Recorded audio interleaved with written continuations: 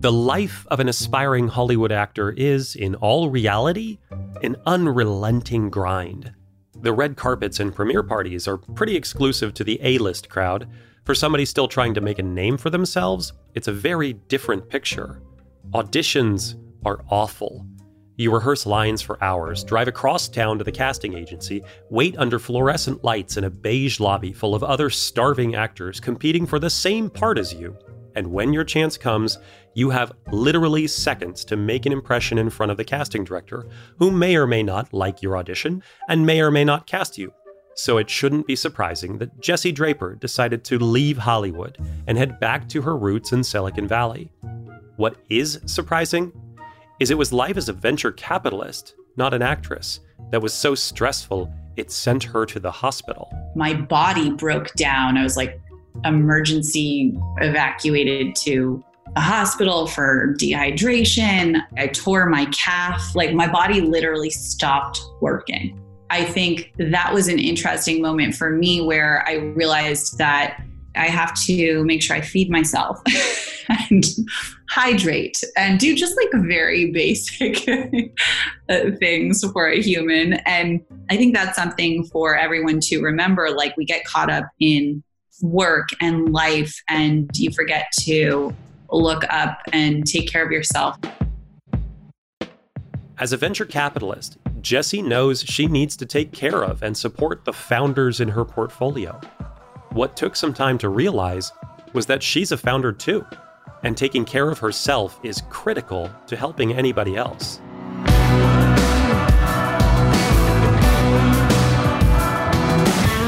So many exciting things are happening in the world of small business, but often what gets talked about are highlights. The overnight success stories, the billion-dollar IPOs, the massive exits. And just like your Instagram feed, it's not the whole story. Let's look deeper than the headlines and press photos into the real work of building something valuable and lasting. I love crazy success stories, don't get me wrong, but we all know what's more important than the destination is how you get there, the struggles you have to overcome, the insights you learn along the way. So that's what we're doing. It's raw, it's honest, and maybe it's exactly what you need to hear. I'm Austin Craig, and this is The Journey.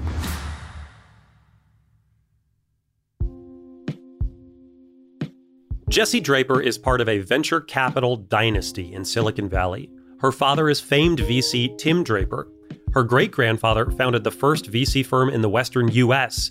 So you might think she's planned on going into the family trade from early in life. But it was Hollywood that first caught her attention when looking at possible careers.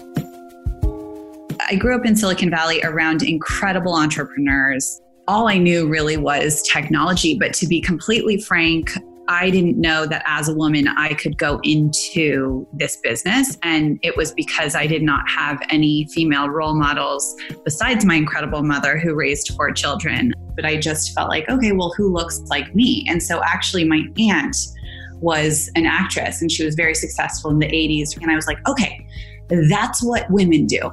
And so honestly, since I was just a little kid, I was like, okay, I'm going to go into entertainment like Polly. So went to UCLA and studied acting. I honestly don't think there's anything harder than being a hardworking actress. You get so many no's daily that you can't even hear the word no anymore. And you have to work 10 times harder to get jobs. I found myself being incredibly creative and networking with whatever kind of writers or producers or directors that I could. And I'd be like, what are you working on? Can I read it? Oh, have you cast these 3 roles? Well, do you really want to pay a casting director? Or like, do you want to just like cast me as the waitress? I was just always trying to sort of like work an angle to figure out how to get these jobs. And that actually was a successful way because it turns out a lot of filmmakers don't want to hire a casting director. And I would spend hours and hours waiting around for my 15-second audition. Sometimes they wouldn't even ask your name. They'd look at you, they'd take a picture of you, they'd ask you to turn around and take a picture of you. Instead of going to casting calls and auditions, I started my own technology talk show. This was in 2008, and it was the first tech talk show. Now there are thousands of them. It was light and fluffy, and I'd grown up around all of these incredible CEOs and technology entrepreneurs, and that's all I knew. So I was kind of combining my passion for entertainment with technology. And through that, I just started realizing that this female CEO situation was a real problem. Jessie's show was called The Valley Girl Show. It was a totally different take on tech and entrepreneurship, unabashedly youthful and feminine. And it worked. The show quickly picked up traction.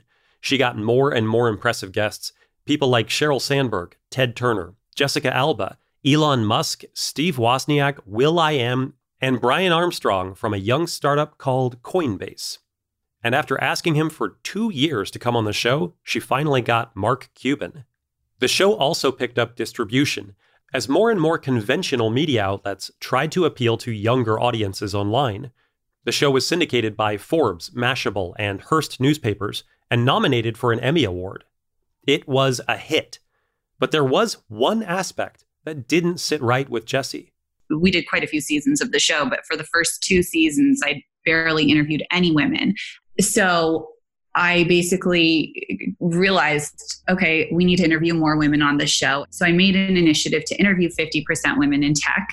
So sometimes companies would pitch the show. I'd say, you're way too early for the show, but I love what you're doing. Maybe I can write you a pennies check and be a strategic investor, advisor, get you media exposure, what have you.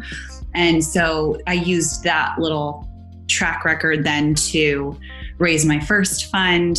And now we're on to our second. Role models and mentors played a crucial role in shaping Jessie's life. It was the example of her Aunt Polly that led Jessie to pursue acting.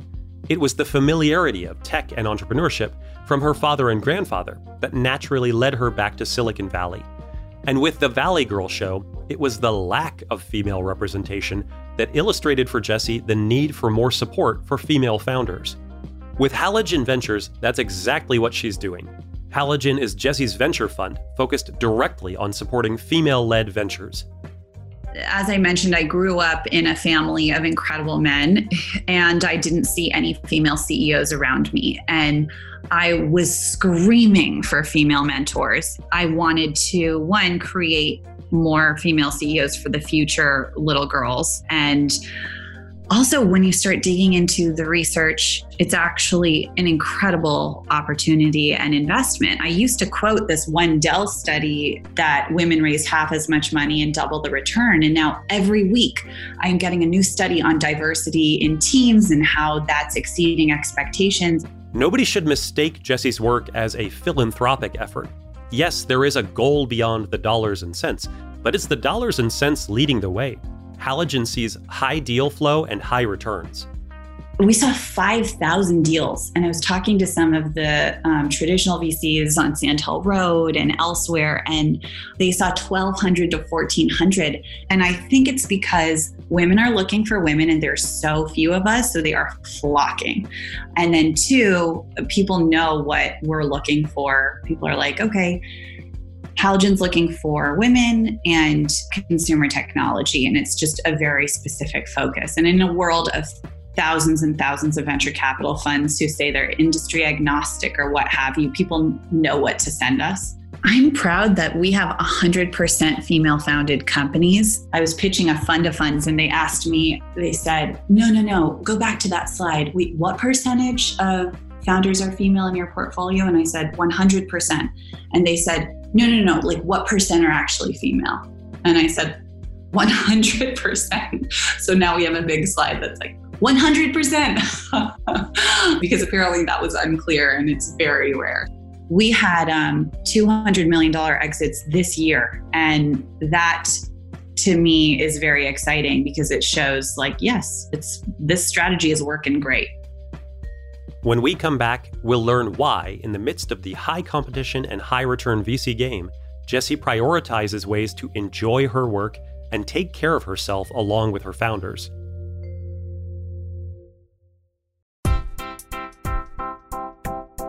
The Journey is sponsored by our friends at Salesforce Essentials. We use Salesforce Essentials every day, and it's part of our own business journey.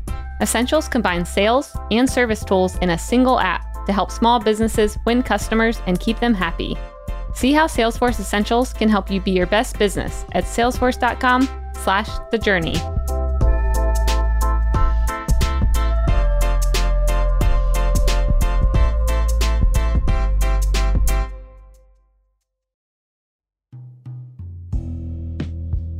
With 2 children, 55 portfolio companies, and more deal flow all the time, it's hard to keep it all in balance. And Jessie found out the hard way that there is a very real price to pay if you don't manage your own personal needs. About a year ago, I was traveling and I was just doing everything. And I had a new baby and I was fundraising and I just wasn't taking care of myself. And I think when you have kids and you're taking care of everyone, you just don't think of you. I literally was hospitalized for dehydration, which is one of those things you hear about. I had torn my calf, so I was on crutches already. I also broke my finger. My son went down this slide, broke my finger. It was really hot. It was 100 degrees, 100% humidity, and I was not drinking water, just kind of working, feeding the baby, surviving. I was just surviving. It was just kind of a crazy circumstance. I think a lot of us, especially when you're running a company, you just don't take care of yourself. It's just sort of like part of the whole thing. And I think you need to make sure you are, because you're the one leading the team. You're the one leading the whole mission and the vision. And you need to make sure that you take care of you first. I think it's really difficult for moms too, because it's like, no, I have to take care of my kids first. Have they eaten? And then, 10 hours later, you're like, oh wait, I haven't eaten. And so now like Fridays, I block out, 3 to 6 p.m. and I do walk meetings or margarita meetings or things that I really enjoy, Frappuccino meetings. I literally write like fun meeting time. And so that'll be meetings with my companies or investors or whoever, but I'll kind of mix it up and make sure I'm not just sitting in front of my computer or doing the normal grind.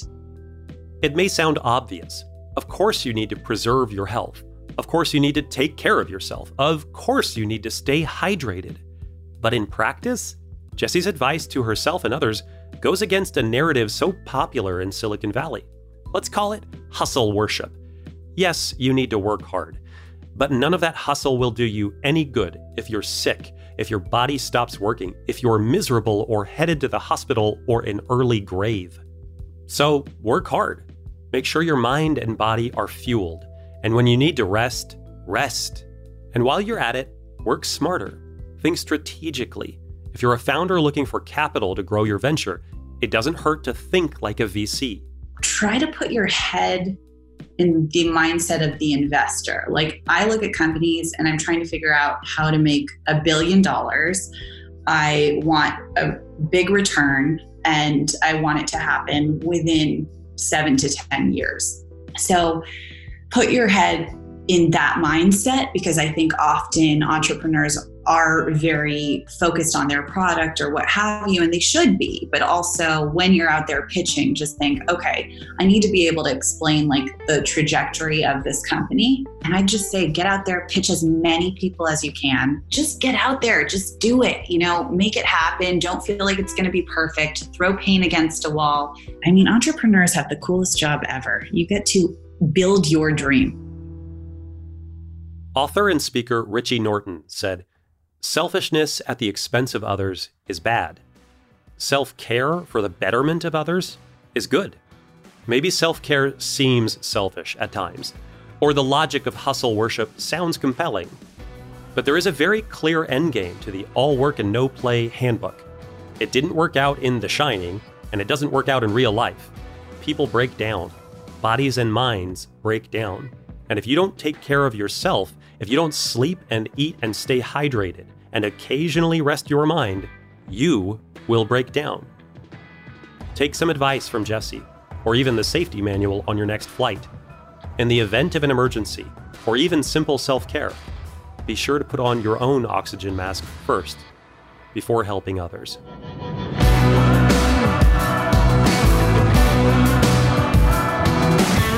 Thank you again to our friends at Salesforce Essentials for sponsoring the journey. Our team at The Mission uses Salesforce Essentials every day. Salesforce makes the leading CRM, and they created Salesforce Essentials especially for small businesses. It combines sales and service tools in a single app to help you win customers and build your business. It's affordable, it's made for small businesses just like yours, and it includes in-app tutorials so you never get lost. Try it for free today.